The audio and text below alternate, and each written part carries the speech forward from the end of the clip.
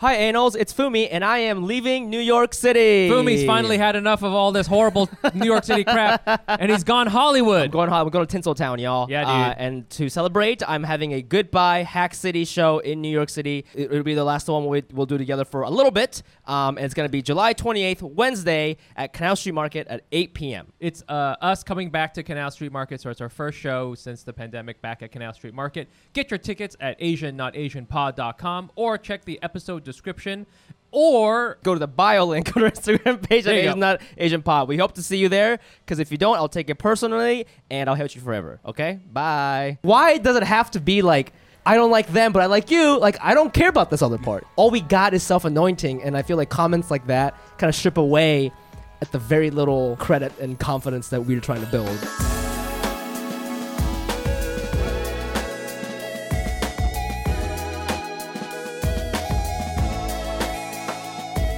And welcome back to another episode of Asian Not Asian Podcast, a podcast where two Asian guys not from Asia talk about American issues no American cares about. I'm your host, Fumi Abe. and I'm Mike Nguyen. Today is Saturday, July 10th, coming at you from a undisclosed location. Woo-woo. Ooh. As always, if you were listening to this on your phones, please take a screenshot, post it on Instagram stories, tag us at Asian Not Asian Pod. It really, really helps get the word out there, so please do that. And if you're listening to this on your iPhones, please go to the podcast app, leave us a 5-star review. Hey, you know how it is. We're an independent podcast. Okay, this is a mom and pop shop. You know those people selling fruit stands outside on like Canal Street? Yeah. That's us, Yep. but with jokes about our swamp asses. Yep. Okay, so We we're got gonna fresh need bits for you. we got fresh bits for you, so please do that.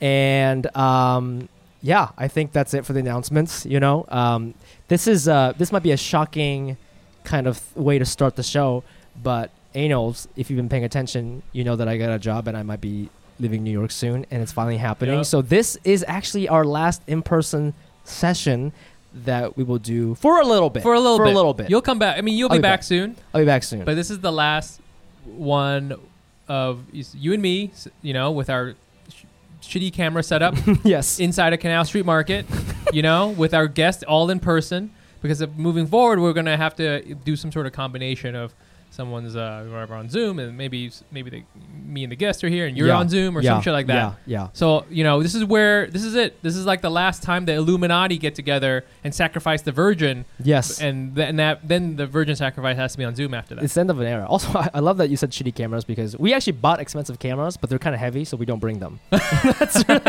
really what it is. So before we start the show, we always do a shout out to our newest Patreon guests, or like Patreon supporters. If you don't know what that is, go to patreon.com/AsianNotAsianPod. It is the easiest way to support the podcast. It is the best way to support the podcast. Yep. And what it is you give us money on a monthly basis, anywhere from $5 to whatever you want to give. And that money goes to, buying these shitty cameras, as Mike calls them. Such garbage. Paying for an editor, paying for a producer who do like 80-90% of the work. And as I move to LA, we're going to have to, there's probably other costs involved. And so, again, we're a completely independent podcast, so we really, really need your help. So please do that. And as a reward, we give you a shout out on the podcast and try to guess your ethnicity based purely on your last name. So here we go. We have 4 new people this week who joined. Yep. Starting with Jeff Chan, Chan. Chinese. Chinese as hell. Easy. This one is Bauhinia Lee. Bauhinia Lee. Okay, I DM'd with this person because she gave $10 and I had to slide into her DMs. Nice. She told me this is a flower. Bauhinia. Oh, interesting. It's the flower of Hong Kong or something. Oh, okay. Whatever's on their passport. Right. Yeah. I was going to say this person sounds like Chinese, Taiwanese, but then it was such an unusual name. So I was like, maybe this is like actually like a Thai person who's also Chinese. A Thai person who cut their last name in half. Exactly. But we know you're Hong Kongese. Hongkongese. Shout out. Shouts. Shout out. And here at Asian Nation, we recognize you as a sovereign nation. Which Can is we what say that? I think.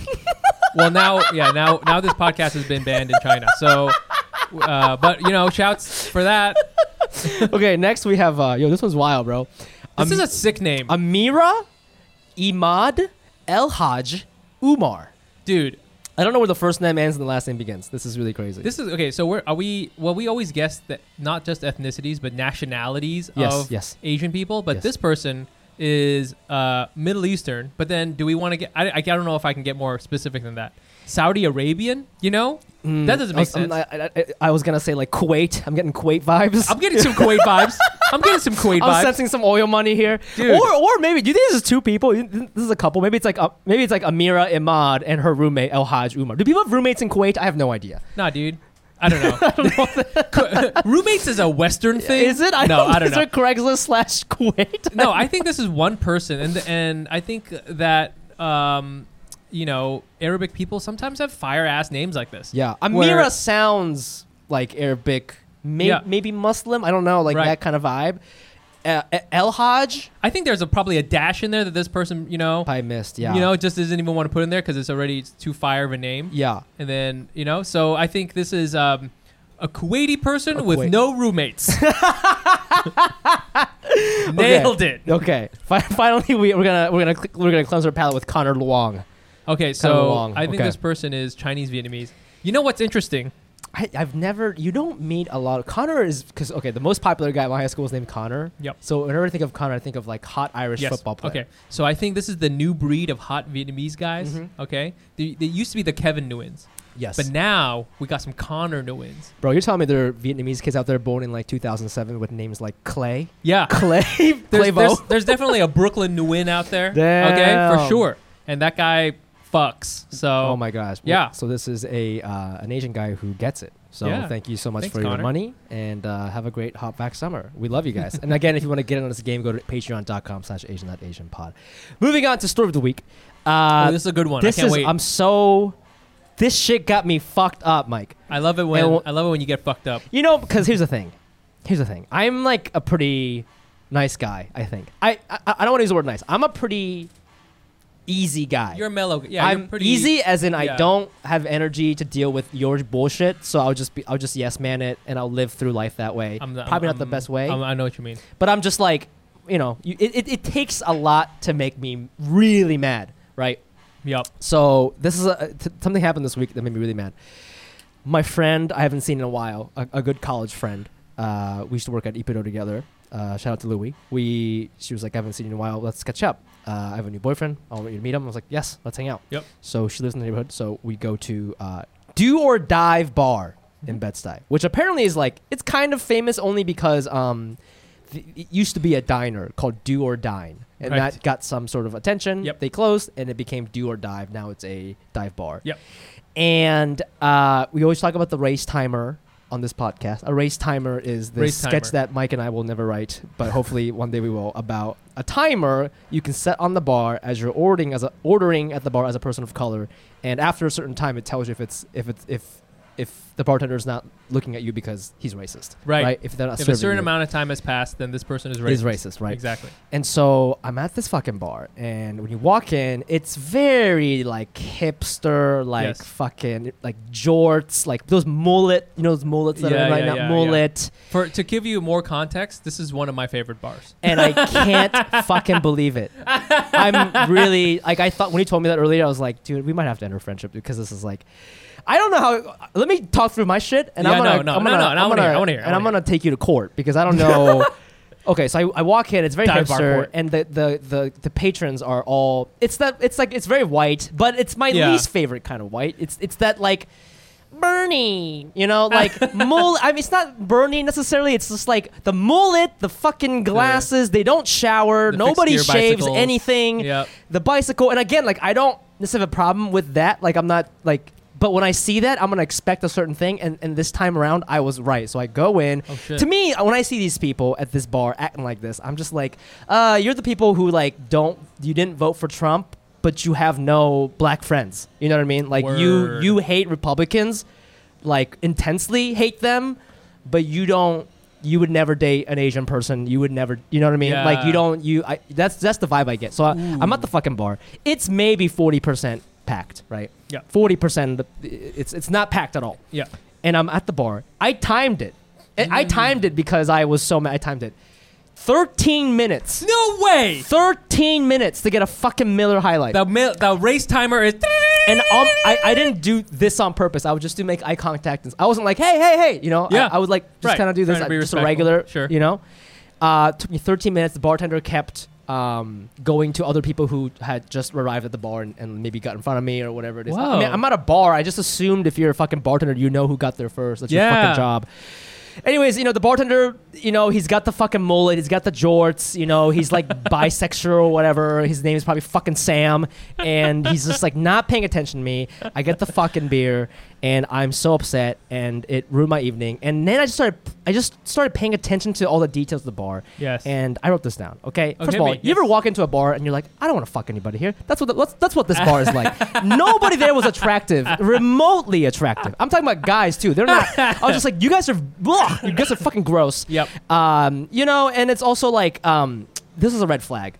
Okay, so visually, I'm like, I know what kind of white people this is, right? Yep. And then I'm like, okay, then you're gonna race timer me. Then you're not gonna serve me, bro, for 13 minutes. But race timer went off. Yep. Okay.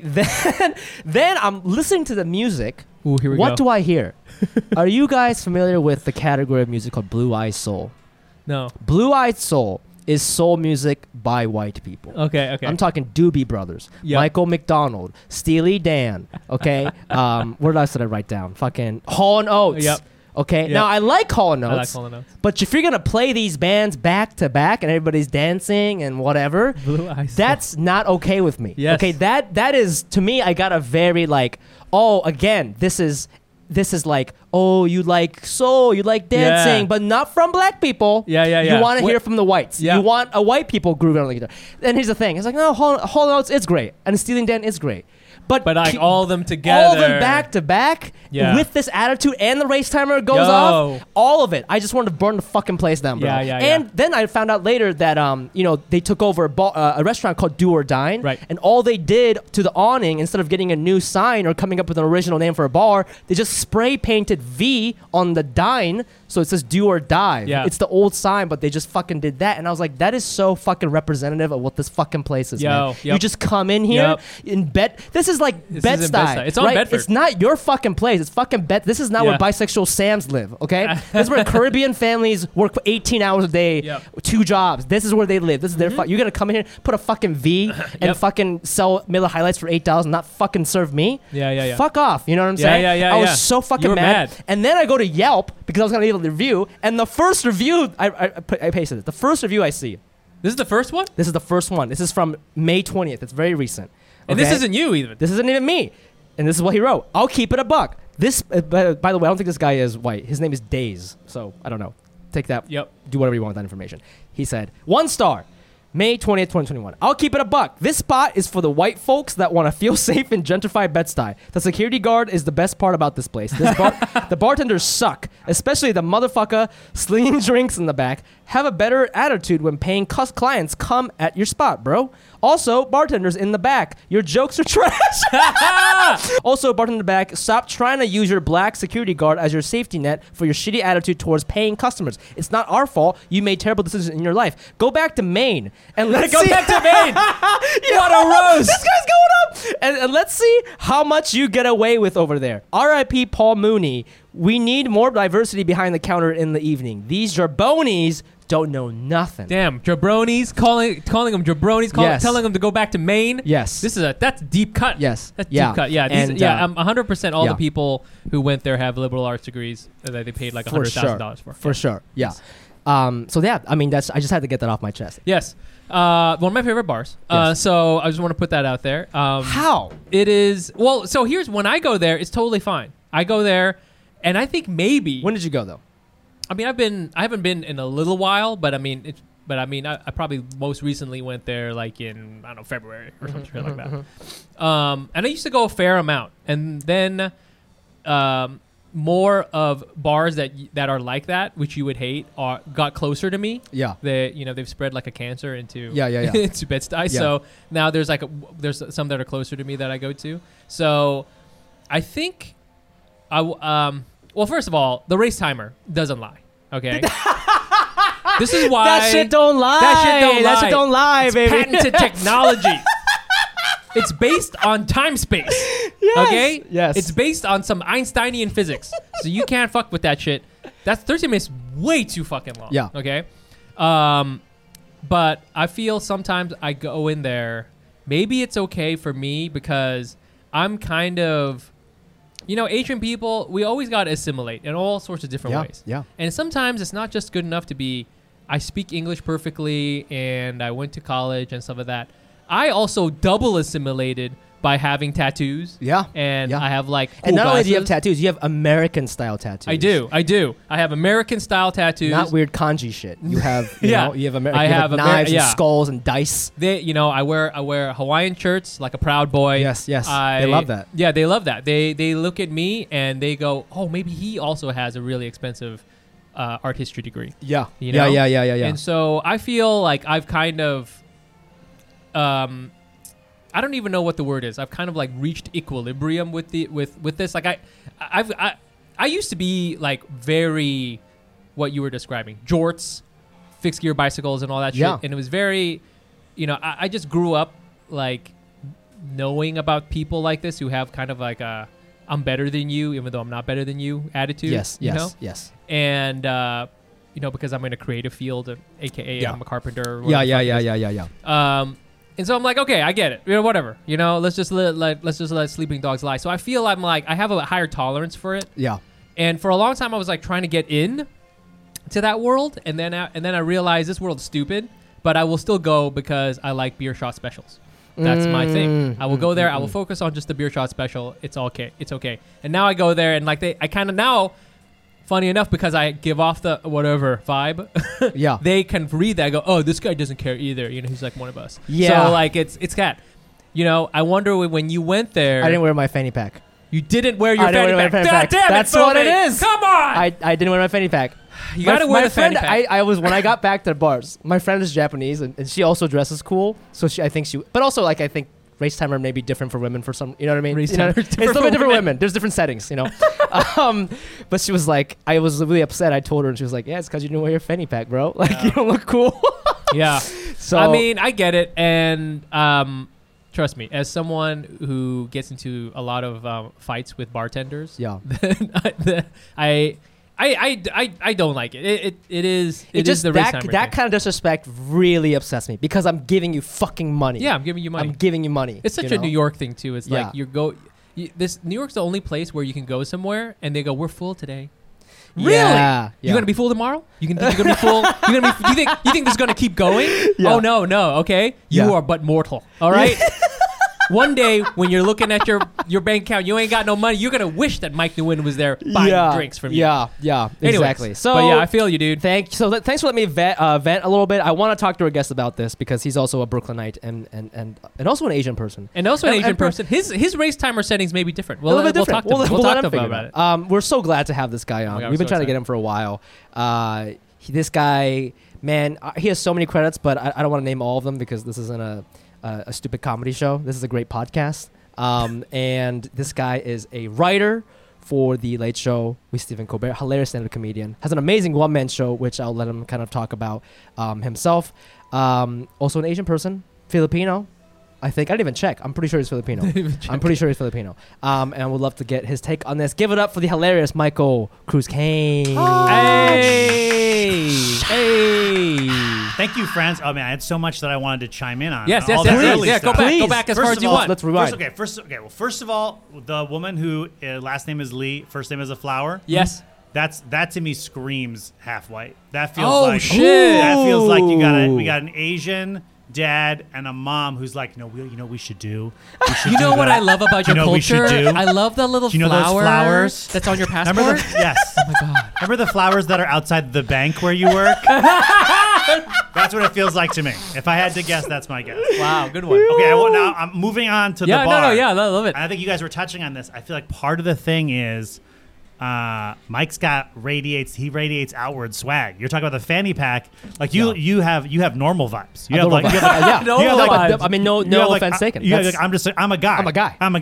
Mike walks in, it's like what? Like the people are like, oh, this is of our culture. Sure. So I think that could. There are a lot of the race timer. I think you're absolutely right. It definitely plays a part in it. Yeah. Because I think if you were just a guy who was white, the settings would the outcome would be different. A little different. But I think there's definitely an element of if you took a picture of the two of you, and I said which one of these guys is going to serve first in a Brooklyn bar, you wouldn't even be second. Which one is a Brooklyn bar? Yeah, exactly. And which one works at a Bank of America? Which one of these is a bar that a witch brought to life?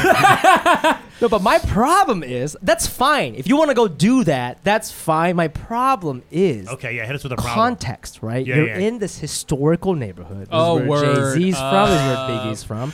Also, Bed-Stuy is not like it's not Bushwick. It's not full of Michigan art students. It's like if you walk around. That's why I like Crown Heights and Bed-Stuy, because you walk around, you're like, oh, everybody here is 31 and they're a manager at an advertising agency. It's very normal vibes. These are my people. Normal vibes. Okay? You get the fuck out of my bar. That's what I'm saying. You walk in with your regular H&M button-up shirt. That's my vibe. Okay? Yeah. So it's like, I get it. Uniqlo okay, cool. vibes. Like you just moved in from New York 3 years ago. Like, I mean, suck a dick. I don't give a shit. Like, serve me the beer. I've been here for like so long. I just like. I do like that you're like, it's my neighborhood. Me and all these Caribbean people.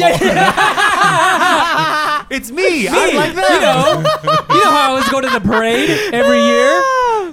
Oh my God! But clearly the guy left the review is maybe a black person or maybe a local, and it's like here's what I thought: if they're gonna treat me like this, a normal Asian guy, I felt scared for the regular I hear that. Local person. Were there people that you recognize as like neighborhood people? Absolutely in there? not. Nobody. Yeah. But I just imagine it's like if you're gonna, because I'm closer to this bartender than my neighbor who's a nurse or whatever, right? Like with 3 kids. Like, so I'm just wondering if she went in there, I would hate for her to experience something like that. I live in Williamsburg, and we've already, like, everybody's pushed out. Like there's basically the people who were in Williamsburg 15 years ago. Oh yeah. Almost none of them. Yeah, now it's all like Swedish music producers. Yeah. You hear I hear all these languages that are foreign, but they're from other whites. That's exactly blonde hair. Like now the townies, the people who you're like this is a neighborhood person is like Bjork. You know? Yeah. Do you ever get the race timer thing make sense to you? It does make sense to me, but I should say that I don't really go to bars. I don't like bars. I like fellowship, but I don't like volume. It's too loud. Like church? What are you talking about? No, I mean well, I guess it is a church term. I like hanging with my friends. Okay. I like talking. Yeah. Alcohol is expensive and makes me feel bad and taste bad, so I'm not into it. And then it's so loud. So then I have to be like, I feel weird. I have to be like super intimate with people. Like I'm almost I'm like lip to lip to talk to you. That's not for me. So if you have friends visiting, you're like, Mike, like, so out, where do you take them? Or you just I'd rather have people over at my house. I would rather go to their home. So though too that Michael, that the race timer still applies to your house. Yeah. So if I came to your house, because your wife is white. Your wife is white, and I'd be like, let's see how long it takes for me to get a hot dog. And if it takes more than 8 minutes, Michael Cruz Kane, I'm like, this fucking racist got me into his house. That's true. I think if both of you were to come just to get equilibrium in the universe, I would have to serve Fumi first. Yeah. I feel like I want to dress like that, but my soul is like that. Yeah. Well, I just felt like even if I dressed like this, those bars, they could sniff it out. You know what I mean? Yeah. They can sniff it out. Oh my God, bro. You know what I mean? The way I smile, bro. Yeah. They'd be like, you borrowed that from your friend. The way my wallet is organized, dude. You don't have a wallet. You don't have a chain wallet. Yeah.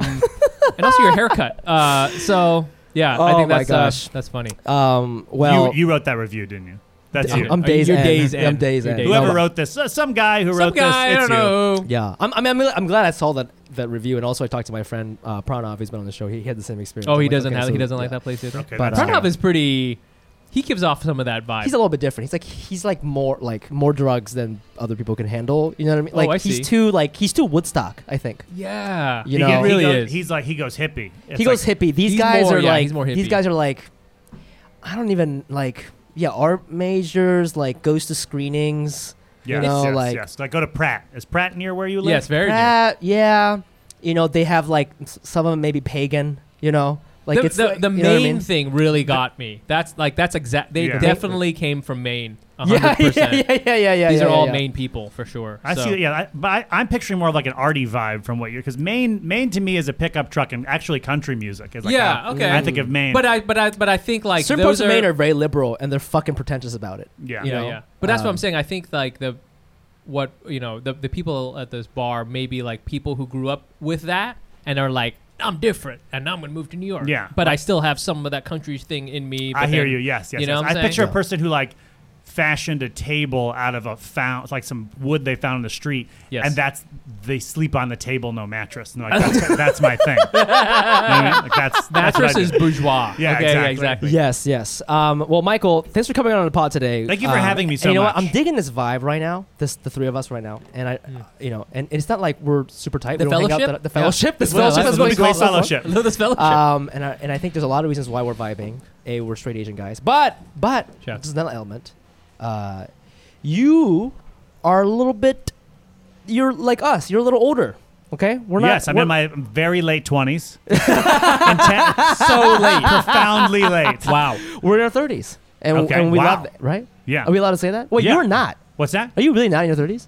I'm not in my 30s. Oh, what the fuck? I'm in my 50s.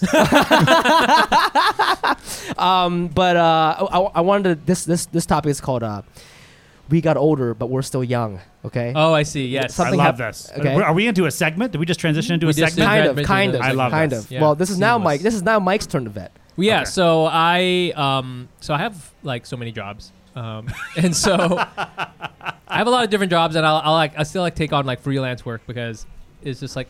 I was a freelancer for a long time, so it's hard for me to say no to things, even if I have like a regular job. I understand that. I have a regular job, and I still have that same problem. Absolutely, you know. Someone's like, "Do you want to write jokes for like the comptroller?" I'm like, "Okay, yeah, sure. How much is it? $17? I'll do it." Yeah, absolutely. Like so someone will pay me in pizza to move a couch, and I'm like, I guess I'll do it. I have no choice. So and I'll save the pizza. So I'll take on freelance work from, it's from my friend. And it's my friend and her husband, and we're all friends now. We all went to the same college. I've known her for like more than a decade, and the two of them have started their own like advertising thing, right? And I'll do freelance work for them, and they used to live in New York. They moved to Seattle. They are living it up. They bought a house there, and they had they called me and they're like, "Hey, we're coming back to New York just to do like a dinner hangout thing, right?" And I'm like, "Okay, cool. It'll be like a casual dinner hangout." And I go to this dinner, and it's inside this really nice hotel in the financial district. And I'm sitting with them, and of course I've known them for so long, so I'm like, "Hey, what's going on?" And I'm giving them hugs and all that stuff.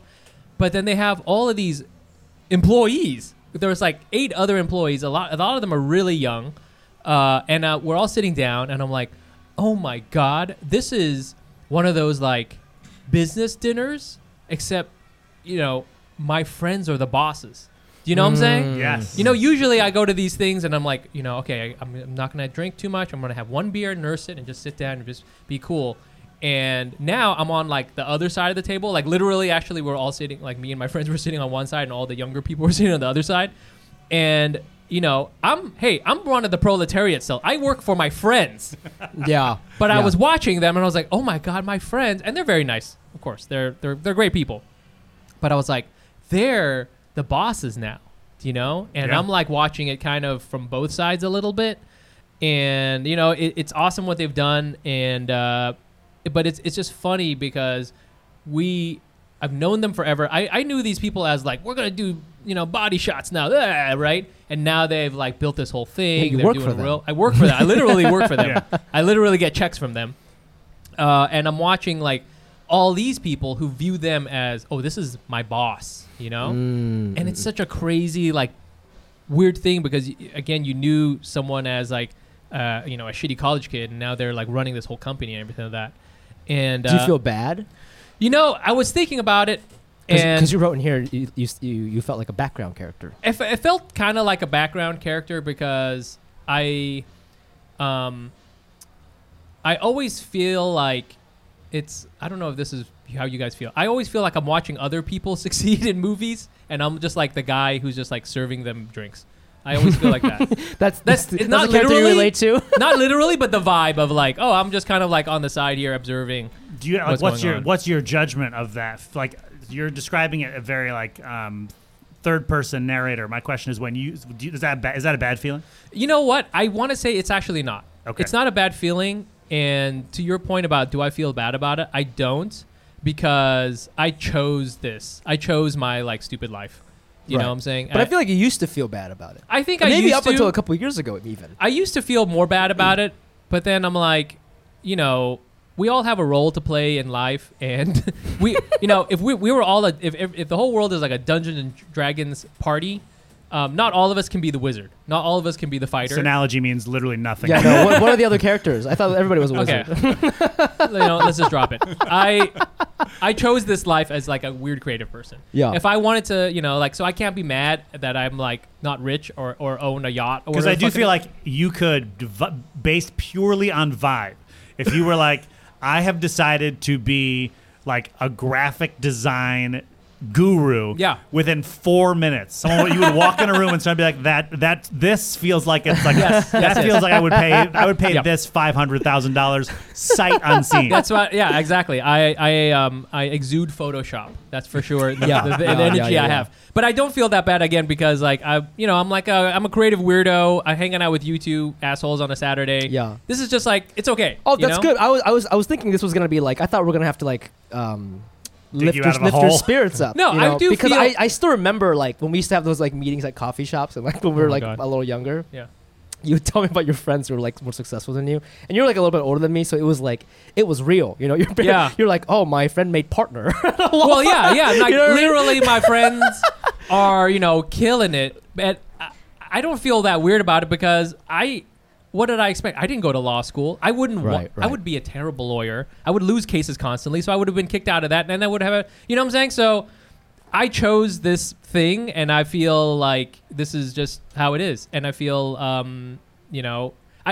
don't get me wrong. I don't want to be poor, but sure, I'm okay with like Well, Michael, like you've got a family, you've got kids. Yes, right? yes. I actually don't know what you were doing for a living prior to writing for Colbert, but I'm guessing this is probably like the most money you've ever made in your life. I don't know if that's true or not. I went to college to study musical theater. Hey. Tried not to be attracted to me. Keep it in. And I didn't make very much money at it because no one wanted to hire me to do it. Also, even if you do get hired to do it, you don't make any money. Right. And so I quit and long story short, I started teaching rich kids how to take tests. And not always rich kids, but mostly rich kids. Yes. And I made kind of a boatload of money doing that. Okay. And I think for like what you're talking about, I had a lot of friends who either continued to do musical theater or when I started taking class at UCB, who became very close friends, who would look at me and be like, damn, that dude, like, that guy just bought an apartment. Yeah. Like, that was off tutoring money. And I can tell you for sure, at least from my point of view, everything's a trade-off. You know what I mean? It's like, I look at people who kept doing comedy all that time, like who were doing it 24/7, and I see some of their output, and I'm like, if I had said to myself, I'll make $0 for 10 years, right, then maybe I would have come up with. But you make the choices that you make and end up where you end up. Where I am now, to me, like wealth, and I know this is not an original thought, is the ability to do whatever I want whenever I want to. Yes, which I do feel like, 100%. Once you have a mortgage, you don't have that ability. You don't have that. Like, so like, like I have a mortgage on my house. I can't be like, I'm just not going to work for 6 months. I'm just not going to do it. Whereas I have friends who are like, my rent is $500 a month. I wait tables 2 nights a month, and then I do whatever I want the rest of the time. But also they're like, oh man, dude, like I wish I had health insurance. Exactly. I wish I had health insurance. I wish I had a car. I love all the free time I have to get gout. But I think, so I have made in the tutoring world. Weirdly, so I worked for a company. It's a great company. I loved working there. I have a single bad thing to say about it. And I made really good money. I was like flying back and forth to Abu Dhabi to tutor. I was going. You know what I mean? It was like. Hold on. Was this at the Princeton Review? It was not a Princeton Review. Okay. I worked at a company like Princeton Review before I worked at the company where I eventually spent most of my time working. Okay. But it was great, and I loved it, and I was weirdly good at it. But I just at a certain point I was like I started doing comedy too much, and I liked it too much. Yep. And I was like I have to stop.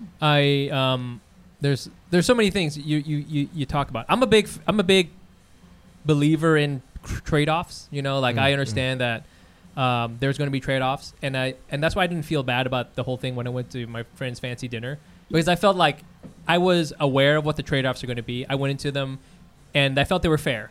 You know what I'm saying? I feel it would be worse if it was like I was working really, really hard in comedy. I'm at a comedy dinner, and somebody who didn't work that hard in comedy, it was really successful, and I would feel like, oh, this is bullshit. I hate this. But like, hey, these people worked really hard at their thing, and they're doing great. That's awesome. And I feel like I made the trade-off in this. I put all my experience points into this other thing, and that's why I have more of this rather than what they have. And that's totally fair. I think that really is what, and if you can have the attitude that it seems like you have, which is like, I did this, they did that, and that it is what it is, I think that's a very healthy emotional space to be in.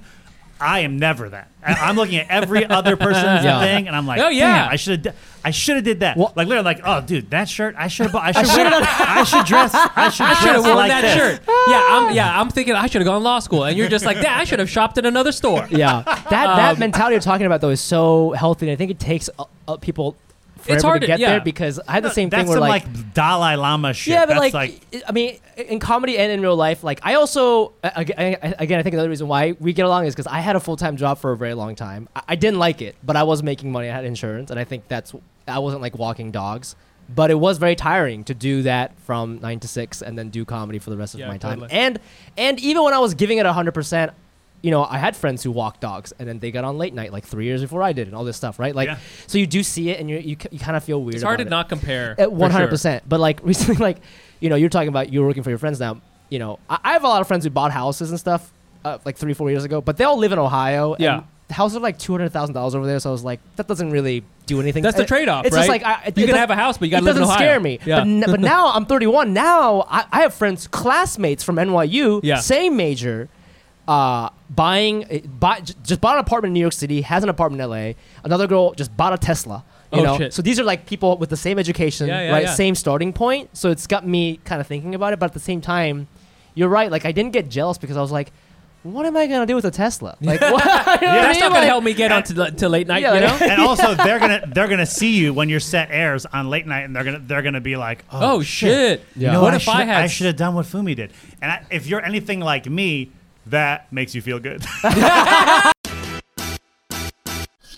Oh man, what's that? What are you drinking there, buddy? What are you drinking? It looks dank, bro. This right here is Sanzo, which is the first Asian-inspired sparkling water. Whoa. Their drinks use real fruit like calamansi, lychee, and Alfonso mango to deliver a refreshing taste. No added sugars, artificial, or natural flavors. Sanzo's mission, if you're wondering, is to bridge cultures by connecting people with these authentic flavors. Yo, I've been hearing about the Sanzo shit, man. It sounds real good. They use real fruit puree, no added sugar, completely flavored and gently sweetened by real fruit. And that means the flavors have less than 20 calories and less than 4 grams of sugar. So it's real low sugar, bro. This is in. If you're not drinking Sanzo, you're not cool right now. You're not cool. They got all sorts of really good flavors like lychee, mango, calamansi. I just learned what calamansi is. It's this delicious, the golden lime from the Philippines. And that is not made up. That's real stuff, man. For 10% off your order of Sanzo sparkling water, visit drinksanzo.com and enter code Asian Not Asian at checkout. That's drinksanzo.com and enter code Asian Not Asian. In 2021, a truly diversified portfolio needs more than the traditional mix of stocks, bonds, and mutual funds. It needs private real estate, baby. Studies have shown that portfolios with an allocation to private real estate generally delivered a better risk adjustment return with more annual income and lower volatility over the past 2 decades, thanks to its track record of consistent performance through multiple market cycles. With Fundrise, this level of powerful diversification is now available to you. Fundrise provides access to diversified portfolios of private real estate to all investors with their industry-leading, easy-to-use platform. Whether you're looking to add stable cash flow via dividends or prefer long-term growth through application, Fundrise makes investing in private real estate as easy as investing in stocks, bonds, or mutual funds. Fundrise's team of real estate professionals carefully vets and actively manages all of their real estate projects. And with their easy-to-use website, you can track your portfolio's performance and watch as properties across the country are acquired, improved, and operated via dynamic asset updates. Anos, if you listen to this podcast, you know Mike and I all we want to do is get rich. All we want to do is get rich and invest. But we don't know anything about investment because I studied music and I forget what Mike studied at UC Berkeley. But this app takes care of it all. It's really easy to use, and the app kind of takes care of everything for you. I know investing can be like a big black box, but they just kind of take care of it for you, and it's a good time. See for yourself how 150,000 investors have built a better portfolio with private real estate. It takes just a few minutes to get started. Go to fundrise.com/Asian today. That's fundrise.com/Asian. Fundrise.com/Asian. You know, as somebody who clearly is cool with trade-offs and you know, obviously you have a house and you have a family to take care of. When you got this late night gig, a very reputable and respected gig with a decent amount of money, like, you know, what did that mean more to you than just comedy bragging rights? You know, like, was your family proud? I mean, it sounds like, because I just assumed like a lot of comedians, you know, your wife supported you or something like that, you know, because a lot of comedians will like, I have friends who are just like, oh, my wife's a lawyer and she just pays for everything until I make it, but they're at the fucking Lantern or whatever, right. You know what I mean? It's kind of sad, but you know, yeah, I just wanted to kind of like, you know, was that like a big moment in your family? It was a big moment. I mean, in terms financially, my wife is a nurse now, so right. she makes good money, but like when we met, both of us were broke. And then we were both actors, still broke. And then I got this job tutoring, and then I was making bank. Mm-hmm. So I basically, and you know, then she left acting and tried a couple of jobs that didn't work out exactly. And then we had kids, and then she wanted to go to nursing school, which I was totally into. So I was able, because of the tutoring thing, to do tutoring, which was a pretty small time commitment, to do comedy and to put her through nursing school. And oh shit, that's love, baby. I could do all that. So, but the two best moments of my comedy career, no contest, are coming off stage after Seth Meyers, and I come out after I do my late night set. I turn the corner, and both of my kids and my wife are like sprinting at me to hug me, awesome. to be like, "We're so proud of you." Oh, that's so awesome. That's great. I mean, crush. And then also when I got hired for Colbert, I was in a Zoom. I assume you probably were too. Yeah. I was in a Zoom in my bedroom, and I opened the door to come out, and all my wife and both kids are at the door listening in. Oh, that's cool. Like, oh my God. Yeah. I'm going to cry. That's so awesome. sweet. Anyway, so sweet. It's very emotional. So, like, doing comedy, when you have kids, when you have a family, it is hard because there's just so much you're trying to juggle. My kids were young enough when I was coming up that they'd go to bed and then I would go do shows. So I didn't feel like I was missing time with them that much. Yeah. But it still is like you got to get babysitters. You got to like, there's a lot to juggle.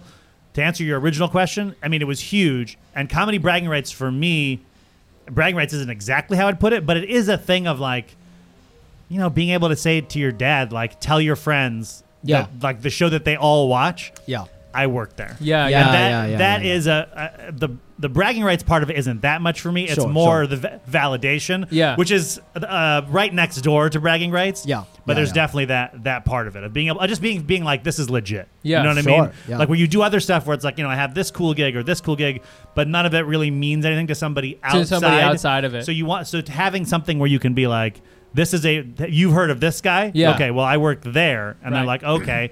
Then you have the validation of feeling like you're legitimately working in the industry. Yeah, that totally. And that validation, again, all the things that shouldn't matter to people matter intensely to me, and like that. So that's a big deal. Right. Yeah. I love the thing too about, you know, sharing those successes with your family, because I think it's just like, it's such a crazy thing when someone believes in you, and to finally see it come around. Oh my God! It's just like, this is crazy, you know, because I get the sense that maybe, you know, if you're like most comedians, you don't believe in yourself for a long time and you're just doing it. I remember somebody said this once. It's like, in comedy, you're just kind of kidding yourself for a long time. You're just like, I'm just gonna do it. I'm just gonna do it. I'm gonna do this late night thing or whatever. I'm gonna do a show, or I'm gonna submit this millionth packet. I'm just gonna keep banging on. And there are people who like do believe in you, like. My wife will, you know, she'll like show me the show. She'll be like, hey, I think this is a really good show. You should watch it so you can like work on your writing. And like, this will like help you with your writing. And I'm like, yo, it is so rad. And I get such a boner when my wife is like, you know, she's supporting this stupid thing that I'm doing. Yes. You know what I'm saying? In whatever way, and you don't even believe that that's like a real thing. And you think about the 1 billion shows. I mean, the shows my wife has been to, I can't even. Oh my god! Like, oh my god! Like, I mean, especially stand-up shows is one thing, but I mean, she was coming to shows when I was starting out doing improv. Oh god! Like. People's first 50 improv shows, 50 is a low number. Yeah, first 200 improv shows, bar none, are freaking horrible. And I was on improv team where like kind of our thing was like, it was sort of like the people that you hate in Bed-Stuy. It was kind of like our thing was like, let's be weird. Oh, no. So we were doing shows because in retrospect, it feels like a defense mechanism for just not being that good. So we're like, no, we're not trying to be good. We're not trying to be funny. Did you laugh? Yeah. No? Yeah. Perfect. Exactly. Yeah. If you came to see a good improv show, well, you've messed up. Our opening is all of us laying face down on the ground or something. You know what I mean? Whatever it was. We're all going to hang on a do or dive later. And those are all like, all those people now are incredibly sophisticated, smart, funny comedians. But we started out doing some garbage. And my wife has been to so many of those. She's picked up the kids from a thing because I had a callback for a thing. That's why you put her through nursing school, because you owed her so much. Yes, there's so much of that. So like that's like a marriage thing that you know and maybe you're close to knowing about, but it's like very. It's all a team effort. Nothing was gained or lost on your own on either side. Totally. I do want to talk to you about the tutoring thing. You don't have to tell me which company because it sounds like you want to be careful about it, which is totally cool. But yeah, I worked at the Princeton Review, and you were, and the reason why I thought you were maybe worked there is because you mentioned Abu Dhabi, and Princeton Review also has that. And this is one of the big forks in my life where I was teaching there. This is in California, and then they were looking for someone to work in the office, like on the administrative side. So I applied for that and I got that. But then I also had applied for one of these roles in Abu Dhabi. And you're just like an SAT teacher / ESL teacher in Abu Dhabi. And they pay for all this shit. They give you one round trip ticket, and they give you all this money, and they find you a place to live and all that shit. And I was like 25, so it sounds like awesome. And one of the big choices I made in my life was I didn't go to Abu Dhabi. I stayed here, and then I was still like tutoring and stuff like that. So it was like very formative. And the people at I don't know how it was at your company, but at my company, they were all, if they had known that comedy was a thing, they would all be comedians. Like they were all very smart. Yeah.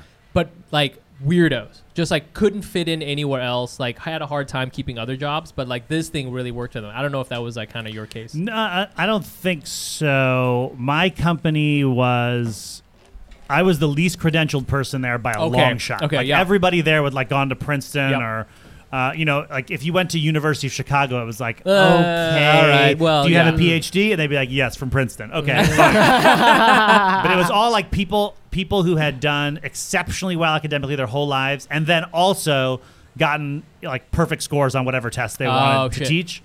And everybody was great and nice. They were all super supportive of everything I wanted to do.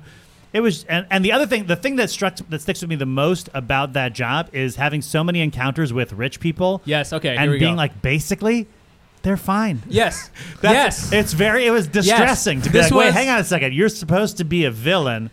That's what I built up in my mind. I was just like, oh, you know what? You're like me. Yeah. You're just me, but rich. Yeah. It was one of the things. So I mainly did SAT teaching, like in a classroom, which I actually really like doing. Yeah. Well, it's like a performance element. It was a performance thing, and I didn't know. Again, this was before I was a comedian, and I was like, I really like doing this, and I would tutor also. And at Princeton Review, tutoring is very, very lucrative. If you get to a certain level, you're like making like a shit ton of money. But I remember like kind of losing my taste for it because I remember I was teaching these two kids. And they had like full rides to this like college for basketball, and they were white kids, and they were really having a hard time with math, like very simple math. To this day, I'm not sure if maybe they were fucking with me, but it was very simple, and I was like, "What are you not getting about this? This is crazy." But but then I was thinking, wow, they're going to be okay no matter what because A, they got this full ride. B, they could afford a tutor, which. I went to their houses, and that was always like a mind fuck because you were going to, I would drive up to these houses in my like Datsun, and it'd be like this amazing mansion. I'd be like, wow, you could probably murder your basketball coach and still be on the team and totally be fine. Yeah. And I remember that was kind of like, okay, I got to kind of figure out because, you know what, like, I'm not even really sure if my role for them is the role they need. Does that make sense? You know, like, I wasn't really... There's definitely a part of you that's like, am I helping to perpetuate an oligarchy by taking these people who already are just absolutely swimming, like have too much, they hate their money. It's too much. Yeah, they hate money, That I'm helping them do better. But the lie that I told myself, or maybe it's true, is that whether I'm here or not, that's going to happen. No, yeah. And one of the things we were able to do with the company was you would also teach classes for free to kids we did that too. who couldn't afford the tutoring. So that part was, good. I liked it. I liked teaching in front of classes. It was like, you have like a tight 5. Yes, of you like do. Teaching. Yeah. And I think that one of the things that made me stop doing it is I was telling I'd been doing the same set the entire time I was there. Yeah. Like we get to, this math packet and I'm like, oh, wait till we get to questions. Check out my closer for this thing when we talk about remainders, dog. When I hit this guy with the fucking divisibility rules for 7, the crowd is going to go nuts. But after the 20th time you do it, not even 20, literally like probably the 2000th time you do it, like I can't do this anymore because I've been telling this same joke. But that was like my thing as a tutor was always, hey, Michael, we have this kid and they're like very withdrawn and the mom says they need someone who like will really keep them interested. Every other tutor there was better at math than I was. Like no question about it. Yeah. But I was the one who would like get the kid who would not talk to anyone. Yep. To be like, hey, can we do another tutoring? Mike's so funny or whatever. And that was my thing. That's cool. And that was a niche that most other people there didn't occupy. Right. Most people were like, oh, I have a PhD in astrophysics from MIT. So I literally know everything. And I was like, I don't know dick shit, but I will make this fun for your kid. Yeah. Did you ever have I don't know dick shit. Literally kids but being I got a crazy tight 5 about dick shit. Literally kids being like, how do you do this question? Me being like, no, how do you do it? Your kids taught me so much. They're actually teaching you. Exactly. That happens all the time. I love it.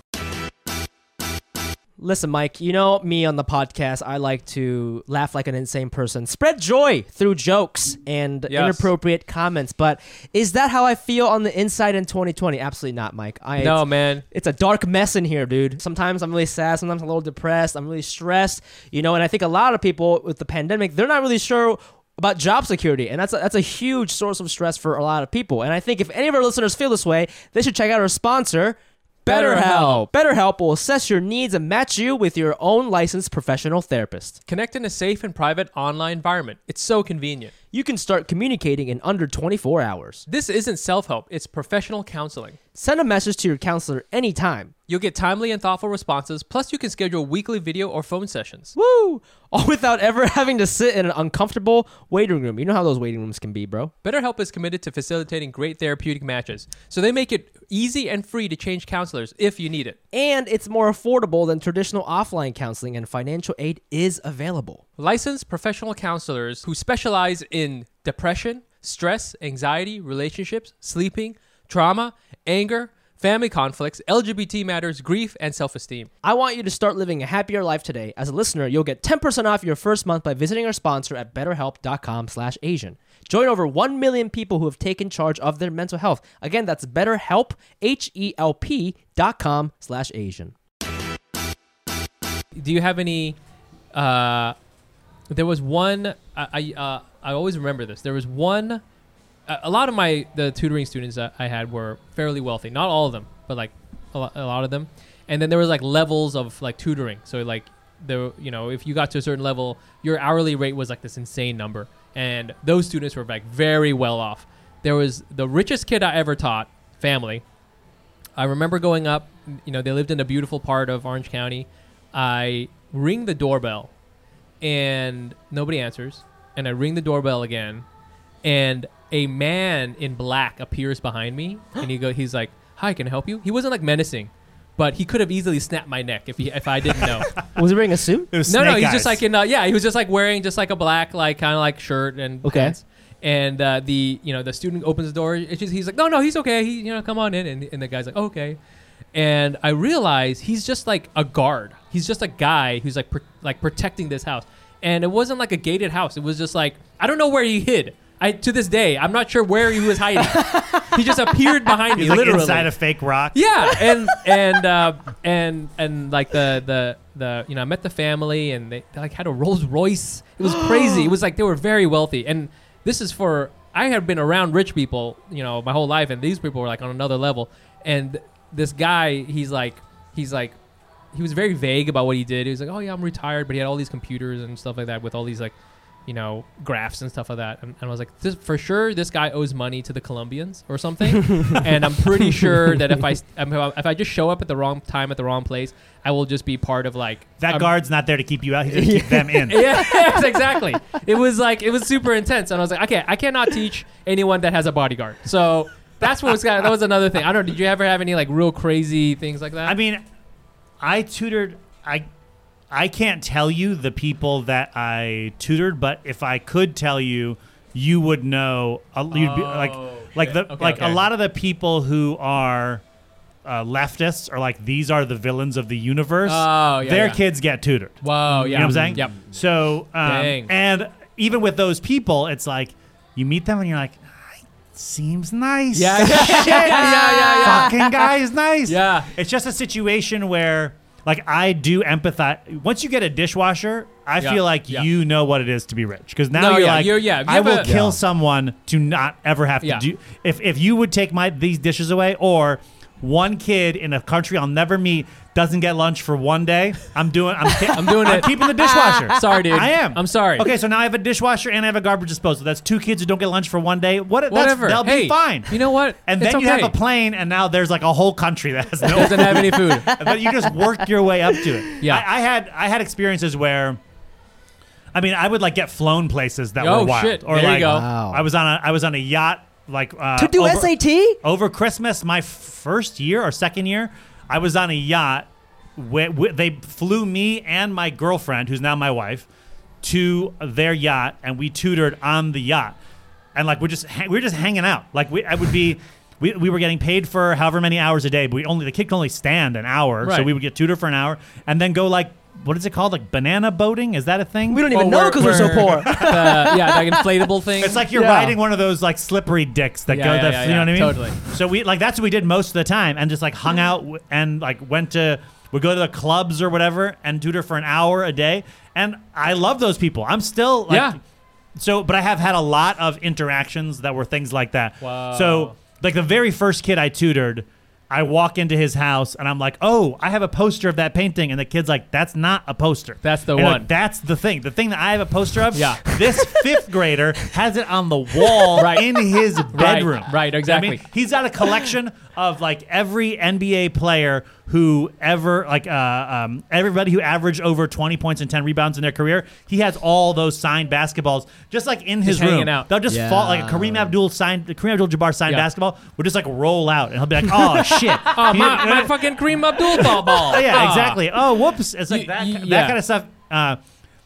The thing I learned from tutoring most of all is how much money is in New York. Because you tutor one of those families, and then you walk up Park Avenue, and you're like, oh, every window is another one. There's another one of these. The old stack. And when I found out how much money I'd be making, I was like, well, I worked at Kaplan first, right? Yep. And I was making that job was everyone I worked with was great. That job was terrible. Yeah. My first assignment at Kaplan, I had broken my leg, which is the reason I took the job in the first place.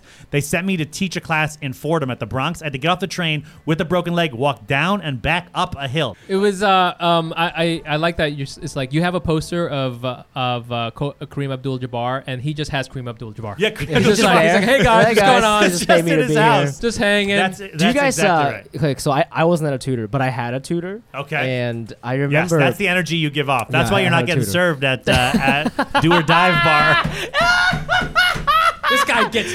I had a tutor, bro. This guy gets tutored. But I remember it would be right after school, and I would just be tired, right? Because I had jazz band and 0 periods. I'd be up since like 5. Yeah. I'm done. I'm home at 3:30. This tutor comes at 4. We do 4 to 5 or whatever it was. And I remember like he'd be sitting right here, and I'd fall asleep. I'd fall asleep like this. And one day, we didn't even study, and he took me to the Darkness concert. He's like, "Let's not do this today." Yeah. Darkness is the band. Everything called love. Like, they were like, he's like, "You want to go to a concert?" I'm like, "Yeah, dude!" Like, because I was playing guitar, and he took me to a concert. And like, did you guys ever hang out with her? I don't know. Like, do you guys? I hung out. all the time. Really? That was like my thing. Like literally, you would sit there for other people teach. I smoke weed with my students. You would sit with a kid for 90 minutes. Yeah. And of those 90 minutes, it is not unusual for it to be like 70 minutes of, did you fucking see what happened in the baseball game last night? And then you're like Googling it, whatever, do all that shit. And then 20 minutes of, oh, you know what we should do? We should remember that it's a squared plus b squared equals c squared. But you have A and B, they're interchangeable. It doesn't matter which side. Like, sneak it in. Yeah. And then you're back on the thing. And that, for me, was very effective. Like my kids crushed. Yeah. 100%. This is more for the teaching and going back when you were in a classroom.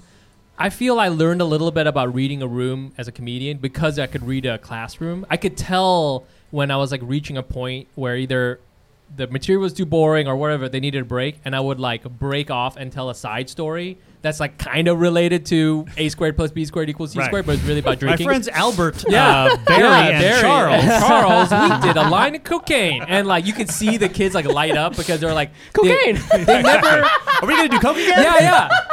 That was, I think, one of the cool things about teaching SAT was, you know, these high school students.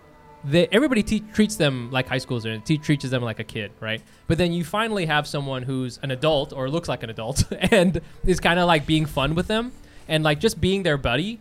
And I think that's like unusual for a lot of high school and kids. the thing that I think also made me have to stop doing it is I aged out of feeling normal when they would be like, oh man, this fucked up thing happened. Like when I started being like, I identify more with your parents than with you. It's like I can't. That's when I lost the ability to. It was just across a divide that was ever widening. Like they kept being high school students and I kept not being that. So I just got like the more that they were like, oh, you know, this happened with my mom, and I want to be like, yeah, it's because you're being an asshole. You're being an asshole. This is what happened. Like respect your mom. And one more thing, because I know that people tune into this podcast for standardized testing stuff. They're like, tell me about standardized testing. The one thing I want to say about it, because this is the only time I've ever been in front of people when I've had this thought, is people are trying to get rid of the SAT. You know what I mean? I don't think you should do that. I think that's a mistake. I think the SAT is a good test, and everyone should know how to do everything that's on it. And the thing that they're saying is like, oh, you know, well, it's racist. It reinforces the stereotypes that exist in the world, and it keeps people, stratified by their class and race and gender. To me, it's really a thermometer. It's telling you like, look at this. You can see from this that poor black kids are getting these scores and rich white kids are getting these scores. And what we're doing is going, well, we just don't want to see that anymore. Don't tell us. Shh, don't tell us that anymore. That's not. We don't want to know. See. Colleges know. Colleges are like, if a kid who lives in Bed-Stuy, whose family's been there for 100 years, is applying to Harvard at the same time that Mike Bloomberg's daughter is applying to Harvard, they're not competing against each other. The admissions office is not putting those two people together. Mike Bloomberg's daughter, Jennifer, I don't know what her name is, but she's competing against Bill de Blasio's daughter, and well, probably not, honestly. She's competing against Sasha Obama or whatever. Exactly. She's competing against other billionaires' daughters. That's like who you're up against. That's the end of that part. Okay. Oh gosh, and we're back with everybody's favorite segment. It is Das Race News.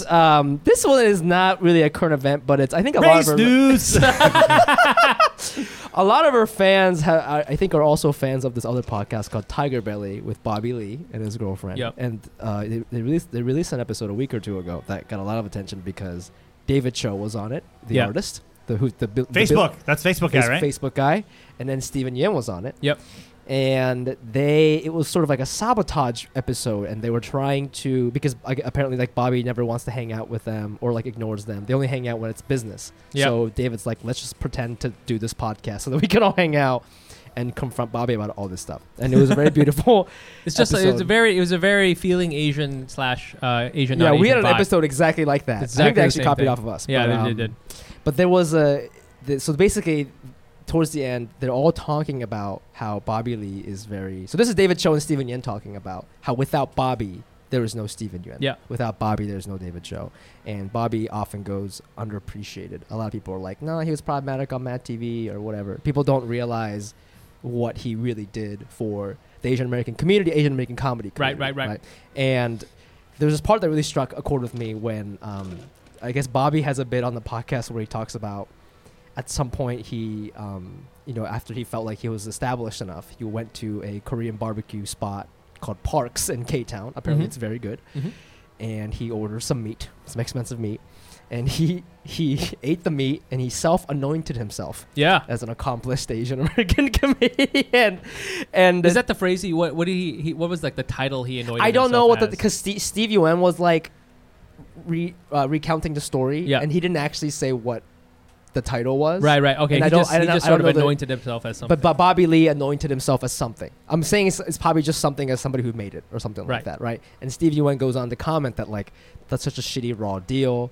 Because that is the truth with a lot of like Asian American comedians. At least when he was coming up, is that nobody is really looking out for you. Nobody is there to say good job. Right. Nobody's there to say like you're doing it. There's nobody to model your career off of. And I feel that way sometimes with this podcast. I think our podcast is we shit on ourselves a lot, but like we are bigger than most podcasts on the platform. Sure. We're not Joe Rogan, but we're up there. We're doing our thing, and I feel like. We us and Feeling Asian and a couple other friends we always try to pump each other up because no one else pumps us up. No one cares really. Like it's not very I mean we've been on Vulture a couple times, but that's because this one person was like really really into us. I'm not sure if she writes there anymore, and I think that's why we've been on there for a while. But like I see all these just like a lot of people get a lot of shout outs. I remember there used to be a column on one of these like comedy blogs about like they interview 50 famous comedians and then they give out shout out to like 2-3 comedians that they think are gonna make it this year. Yeah. And like rarely do Asian comedians get a shout out, and like maybe part of that is because they never interviewed Asian comedians, right? And this like Korean barbecue self-anointing thing really just like stuck in my head because I think a lot of times like you and I have to also self-anoint ourselves. And I just wanted to open that up for discussion to see if you guys ever have had to either felt that way or have had to self-anoint yourself because I don't know, you felt like nobody was watching or caring or something like that. I mean, I'm not sure this is a direct answer to your question, but I am very aware of the issue that you're raising, and I feel like even as someone, for me, first of all, like Asian, not Asian is very directly applicable to me in a way that's somewhat different than the two of you because I'm half Asian. I don't read like most people who meet me off the bat would not say that I'm Asian. So even like having like a community like that, I've always felt like slightly outside of everything, which is kind of I mean, it's a very low level of oppression to be like I'm not quite white. No, it's not oppression, but for sure it's like you don't belong. Yeah, right? There's like there's a loneliness factor there. The Asian comedy community has been very accepting and open to me, and doing shows like the Asian Comedy Festival that we did, that was sweet, or Asian AF, which is a show that was at the UCB that I'm sure will be around once things start going again. You forget, like, oh shit, you know what? There are actually a lot of Asian people. It turns out there are tons of Asians, and you like. But I think culturally in this country, there really is like whiteness, obviously. And then counter to that is like blackness and all of the culture that's been strip mined from African Americans and black people who've come to this country. And in the middle, it's very like everything that's not those two things racially. I think is very nebulous. It's like, it doesn't really have a secure. I mean, Hispanics, I think more than, and Latinos more than Asians. Even. But I do think that's just a very interesting point that it does feel like there aren't very many Asians who get lifted up unless it's like us looking out for each other. Like, I think that's all it is. Yeah, I agree with that. I think too, you kind of look at even the successful Asian actors that are getting roles, and they are not Asian American. We've talked about this before. It's like British. Henry Golding or whatever. He's Malaysian or something. like that, right? I mean, fucking Hollywood is like, oh, Asian? Nah. What's that? British Asian? Hell yeah. Then we're gonna give you 18 roles, and that's like really is something. I mean, I notice, and I'm not shitting on anyone for getting the bag.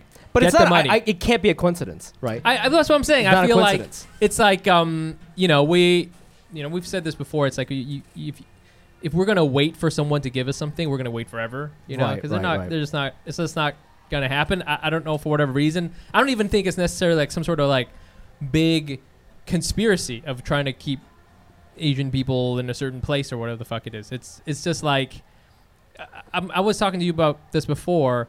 There's just not that many proven paths of it. You know what I'm saying? There's like, because like Hollywood and a lot of places, they just want to see, has it been done before? Yeah, it's like they want a proof of concept. Yeah, they want a proof of concept. Yeah. And I do think that British thing is a little bit, it's a branch off of a tree where they're like, okay, well, British white people worked. So we'll do an Asian, but we'll do one that sounds like, that sounds if like. If you close your eyes, that's good. Exactly. We'll start there, and then eventually, so 100 years from now, that they'll be able to be like, and then this is just a regular Asian dude. But it's going to take a long time for them to trust that, even because, Crazy Rich Asians. I'm just trying to think of like, but it does feel like there's so many things that are successful. If you can get someone to put it out there, they will see. Yeah. I was talking with the guy.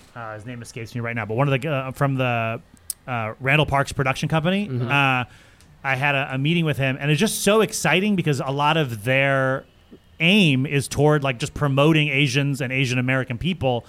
And like to have a group that like Randall's he's very successful. So to have someone behind it who's just like, no, we believe in this, and we know the market is out there. Right. Yeah. There's no doubting it. Right. So and I think like they're working on a thing, for example, with Joe Coy right now. Oh shit! It's like that's someone who I don't think my wife knows. My wife knows who that is because I've brought him up.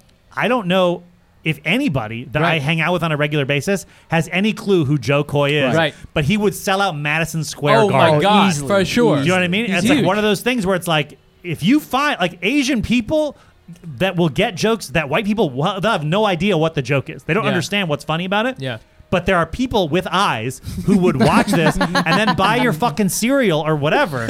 They exist. With mouths. Yeah. So, I mean, again, this isn't directly the thing you were asking about, but I do feel like it's just going to take like one or two more of those things for that wall to come down. It was when I first heard this, I was thinking about how, we had Brian Park and Young Me on this podcast, like a month ago.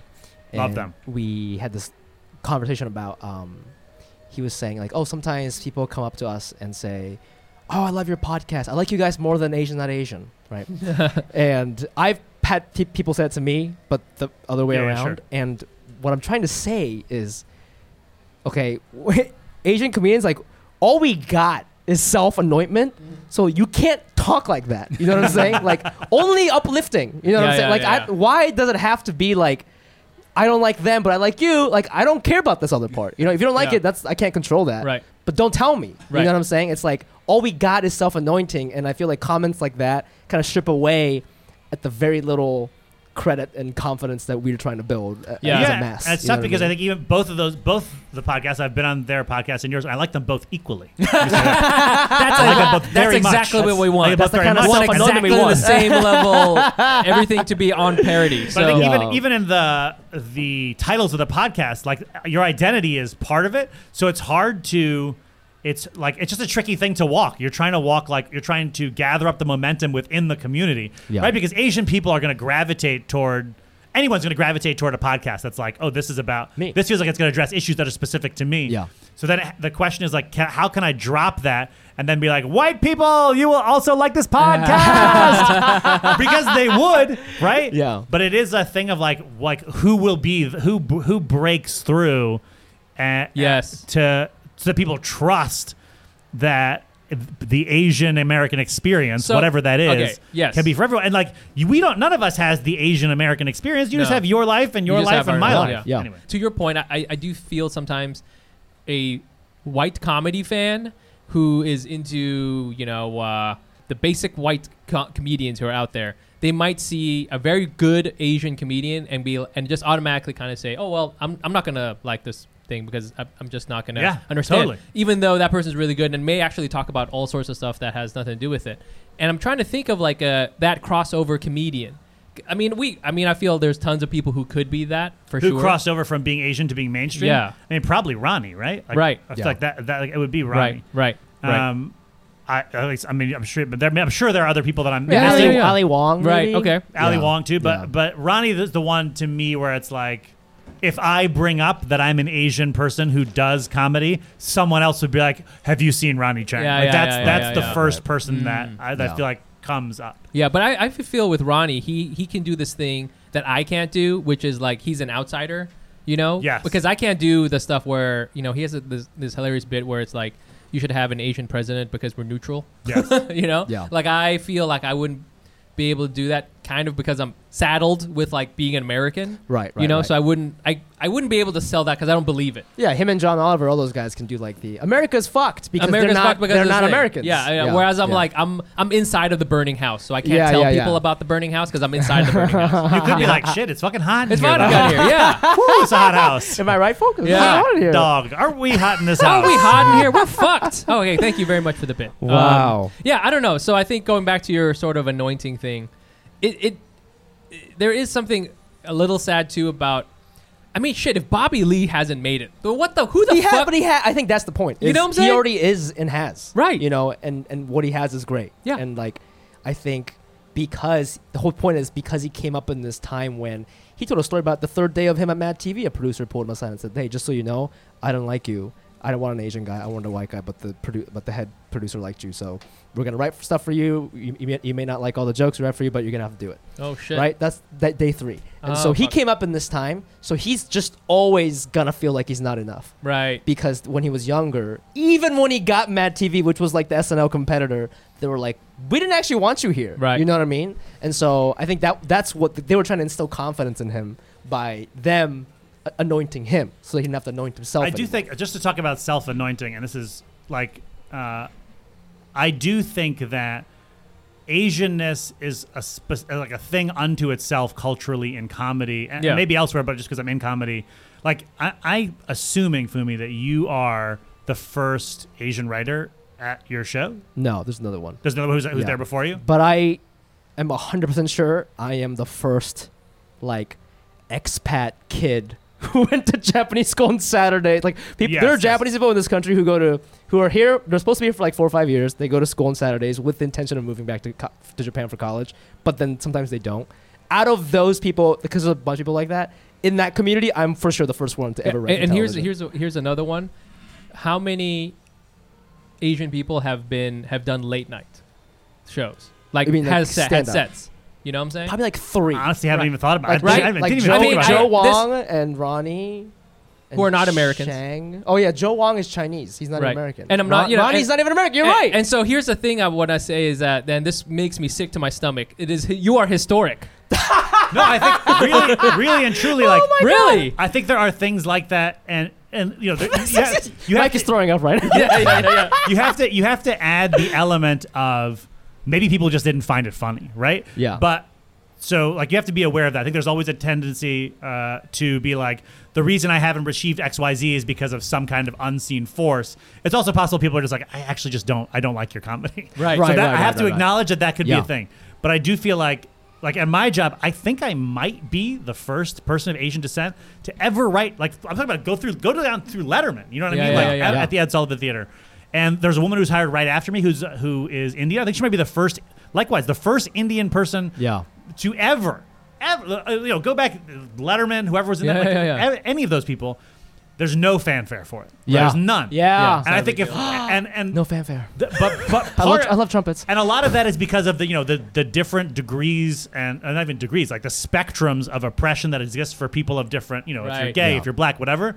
So we feel like there's more to overcome. Yeah. But when you talk about that self-anointing, there's like nobody cares about that. So if anyone's going to be like, hey, I think Fumi might be has anybody even checked? You're right. To be like, no one's asking. No one is checking. Well, that's what I'm saying. I mean, like recently, to be like, who's the first? Like, how many Asian people have done stand-up on any of these shows? It's like, wow, actually, we're still in single digits, or I don't know. You know what I mean? Right. I mean, I would imagine there have been great Asian stand-ups before us, for sure. 100%. I just don't know who has been recognized in that way. Right. I'm trying to think. I don't know if Ali Wong ever did late night.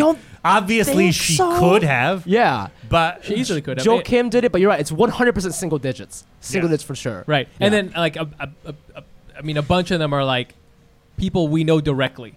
Yeah. Let me say this. The other possibility is There's fucking 70 of them, and we just don't know because nobody ever built those people. No one was ever like, you got to check out. You have to check out this person who was as funny as everybody else, but just faded away because culturally they didn't tap the zeitgeist or whatever that thing was. You know what I mean? Here's a question I got then. So related, do you feel like you've made it?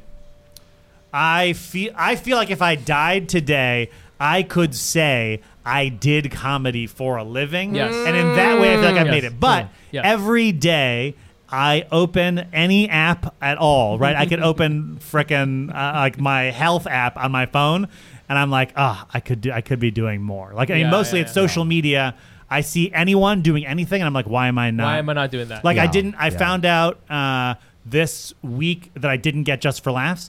And I'm like, who cares? What? And then I see something else, someone else do anything, and I'm like, now I need that. Now I need that. I thought that I was. I need their negative energy. Yeah, I thought that I was unfazed by not getting the thing, but then you realize, oh no, that cut a little tiny hole. That cut a little tiny hole, and now you need to fill it with someone else's sadness.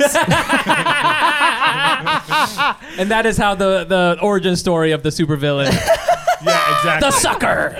How about you, Fumi? Do you feel like? Gosh. I mean, because here's the thing: when we started this podcast, in your fucking, we were chilling in our gym shorts on your fucking couch. Yeah. All right, and riling up Reddit with 200 listeners. Yeah. You know, now you have the writing thing, and God willing, the stand-up set will air. Yeah. That's two things. Do you feel like, you know what I'm saying? I think I have a similar answer. I think, if I die today, it is nice for people to say like, oh, I got a comedy job, because the barrier to entry is so fucking high. Yeah. It really feels like anime. Like you had to, like, you're in some tournament. You're in some comedy tournament and you like beat everybody else. Yeah. And you finally got a job at being a writer, being the lowest person on this operation. And you're like, it does feel like emotional. And I definitely did. I mean, you're right. The self-anointing thing. You came out to my late night thing. My close friends cared, but like, I went to go get sushi, you know, like alone. I got omakase. Right. Like, I anointed myself too. I did that just like, I wasn't even thinking about Bobby Lee at that point, just like, but this podcast, I think I'm equally proud of it. I think even if it ended today, I'm very confident that I can't confidently say that we're going to get as big as Joe Rogan, but I am confident that if there was ever a documentary about Asian people doing comedy, somebody would mention this podcast. You know what I mean? If there was a 30 for 30. Yeah, if it was like somebody be like, there was this one. There was this podcast. And we're briefly on there. Yeah, we're like, just pictures of us, like our headshots. We're not even being interviewed, even though we're totally alive. They mention the podcast and they show a picture of two different Asian guys. It's Kim Jong-un. Yeah. Oh my God. Anyways, Mike, all right. wait, Michael, I want to hear about you. Do you feel like you've made? No, you don't. Not at all. No. Well, this is a kind of a deep thing, but like, what would make you not? Obviously, nobody has that final answer because him and I, Michael and I don't feel like we completely made it. But like, what would be able to get you to say, I did the damn thing, Geez, I think it would have to be. It's like, I've been around enough where I know that setting a goal is like an illusion. Sure. Like I'm like one of my goal is to like get staffed on a show. Sure. Right, and I know that I want it. I think I can get it. Yeah. And then once I get it, I know it won't mean shit. Do you know what I'm saying? Right. Yes. But I do feel that is something where, to your point, there's a validation thing where I can like say to other people, this is what I do, because, for a long time I didn't want to say I was a comedian, but it's gotten to the point where it's too long for me to say anything else. Do you know what I'm saying? Well, I also do this podcast and I make stuff on social media, and I just say I'm a comedian because it's honestly faster. And it's true. I do spend a lot of brain power on this. So it's like, I guess in that way, it's I feel authentic that I am a comedian. I don't feel like a fake. You know what I'm saying? And only recently have I started believing myself. So that was a new thing. So that's I think I started believing myself like a year ago too. I mean, it takes like I don't know, it's just weird. Like recently I've finally been able to leave shows and think to myself, oh, I'm an asset. I'm good. Like they should thank me that I was on the show. I did a good job. Who helped me do that is my wife, who's like, there'll be times where someone will ask me to do something, and my wife will think that like I shouldn't be doing that, and she'll be like, no, you don't do that anymore. Oh, like, that's not what you do. And I like the part of me that's like, I am worthless is like, no, baby, I do every dumb thing. Everything. If someone's like, hey, we need you to go to the Bronx to host a show for the comptroller. Exactly, in the basement of a Burger King. I'm like, yeah, I'll do it, no problem. And took my wife being like, no, don't you understand? Like you're good. Yeah, you're good at it. Don't you understand? Don't stop doing that. You are good at it. Don't do things that you would have to do if you were not good. Right. Wow. See, that's what I was trying to tell you a couple bonus episodes ago. You were. Don't go to the basement of Burger Kings. Don't go to the basement. That's what I was just get that tattooed. No basements of Burger Kings. You know that it is hard. No, you go. Yeah, no, that tattoo will help me get service at Do or Dive too. So it'll be a nice one. But you do have to. A thing that is very hard for me. How long is this podcast? 9 hours. Is to keep your eye on. Is to not do 100 fucking things and to be like, okay, there's something. So hard to there's not. one. What is the thing that I want to say to the world and be like, let me figure out how to that. I gotta say that. I gotta be saying that shit all the time. And in terms of being like when I was tutoring, but also doing comedy. I was making no money doing comedy, but I was doing it more than I was tutoring. Yeah. The finally saying to someone at a party or whatever, I'm a comedian. I know it sounds so lame, but it was like, holy shit. Yeah. That is what I am. Yes. I am. I mean, I'm many more things, of course. I'm a beautiful flower. But the thing that I want to be doing is this. And it is I don't know if this is Nietzsche or who it is, but like the thing you tell the world you are, if you tell them long enough, that's what you are. Yeah. You will be that. Yep. And I think it took a long time for me to be like, I am a comedian. That is the fucking thing I want to do. Yes. Wow, yeah. what a low thing to put at the absolute top for yourself. If only I could be a comedian. It's weird though, because bringing it all the way back to this thing we were talking about with the dinner, it's like I would rather be 100% of this thing I really want to be than to be 20% of this other thing. Do you know? As it's of like course. It's not me. Like, do I wish I had a yacht? For sure. Do I wish I could have people murdered? For sure. Yes. But like when I really fantasize in my mind, I don't fantasize about having a lot of stuff or being rich or whatever the fuck it is. I fantasize about like, I wrote a book. Like this is cool. Oh my God. I did that. That's that's such a funny thing. I fantasize about being good at dancing. Oh, I want to see you dance. That's how I know I'm going to be poor. Because in my wildest fantasies, your wildest fantasy, I'm at Friends and Lovers, some bar in Brooklyn. I'm just dancing in front of my friends, and everybody's, you're really good. What happens is you're at the bar, you can't get a drink. Yeah, I can't get a drink. You back away from the bar, you start dancing, everyone gathers around you. The bartender's just tossing drinks at you. Oh, shit. That's a new sketch, okay? It's called Race Dance Timer. Race Dance Timer. Oh my God, that was great. Michael Caine Cruz. Oh my God. Michael Cruz Caine. But Michael Cruz Caine. You got all the parts. You just kind of mixed up. I didn't fuck it up in the beginning, did I? In the beginning, you did great. Okay. Michael Cruz Caine. Things were getting wild. I was in my fantasy. I was dancing. It was beautiful. Crazy. Yeah. Thank you so much for doing this podcast. Thank you for having me. I really loved it. I'm sad it has to stop. I had a great time. I had a good time. Amazing. This was we could do this I had so many things I want to talk to you about, but this is. We'll have you back on. We'll have you back on. Okay, I'll do it. Okay, great. That's great. Where can our fans find you and your work, man? I am on Instagram and Twitter at Cruz Caine, CruzKayne, and I have a podcast coming out at some point called Good Grief about death and grief and stuff, which sounds fun. Super fun. Is it a comedy podcast? Yeah, it is. It's a comedy. I would say comedy ? Podcast. Yeah. We've already recorded a bunch of episodes with awesome. One of the leads from Issa Rae's new show, with Nicole Byer, with a bunch of really cool people, and I'm excited for that to be in the world. That's amazing. Awesome. Be on the lookout for that, and as always, you can follow us on social media at Asian.AsianPod. I'm also on there at TheFumiabe. That's TheFumiabe. And you can find me on Instagram at Nice Pants Bro. Please come out to the Fumi Goodbye Hack City show on July 28th. 8 p.m. at Canal Street Market. Ticket links are in this episode description, or just go to asian.asianpod.com and click on See Us Live for tickets, or the bio link in our Instagram. Join our Patreon, leave a review. I don't know. Tell your friends about the goddamn show. And I don't know. I guess that's it. I don't know. At the end of the day, I don't know. We don't know. We don't. We don't know, and I don't know. I guess self anoint yourself. I don't know. Self anoint yourself this week. Anoint yourself. Get some oil. That could go on some merch. Anoint yourself. Anoint yourself. Hell yeah. Like Napoleon. Oh, we also have merch. Check out our merch. It's a great merch plug. Great merch plug.